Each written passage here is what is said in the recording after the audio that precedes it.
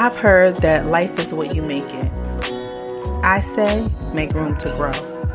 I'm your host, LaWanda Dockery, and this is the Make Room to Grow podcast.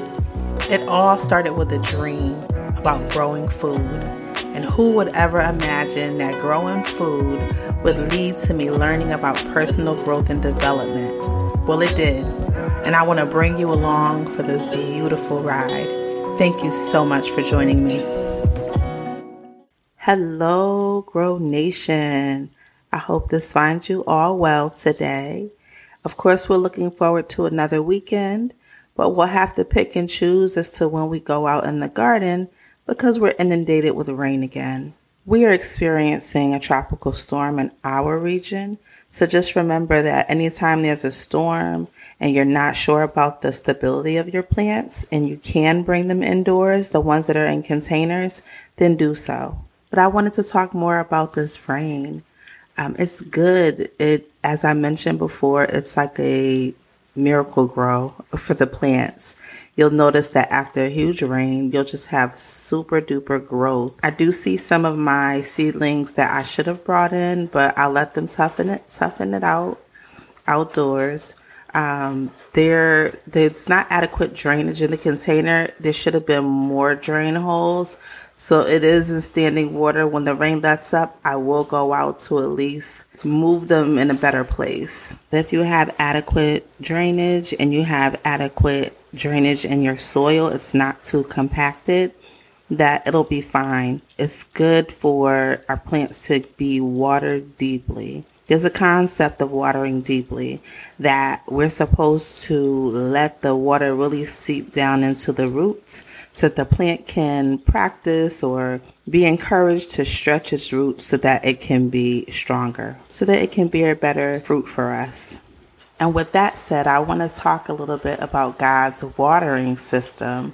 If we look at Genesis chapter 2, the second part of verse 5, it says, "For the Lord God had not caused it to rain upon the earth, and there was not a man to till the ground."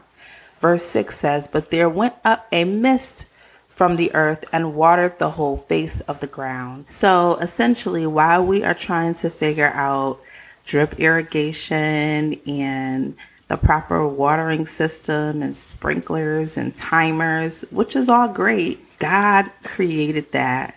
Can we imagine a God who created that? Oh, guys, I'm just in awe of that alone. So when it comes to times like this, I am actually excited because our plants will get what they need. Our plants will get what they need. They'll get a burst of growth. They will get the nutrients. They will get God's divine watering system.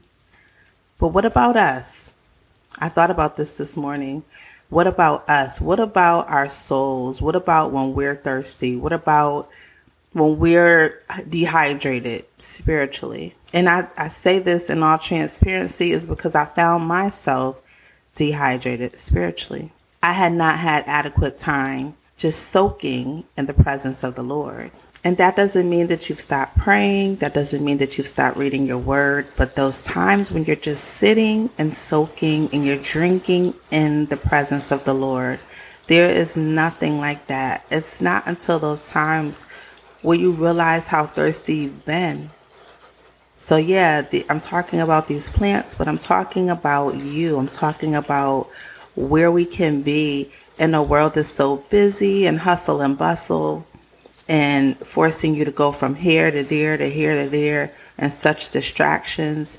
When are the times that we're sitting and simply soaking in the presence of the Lord?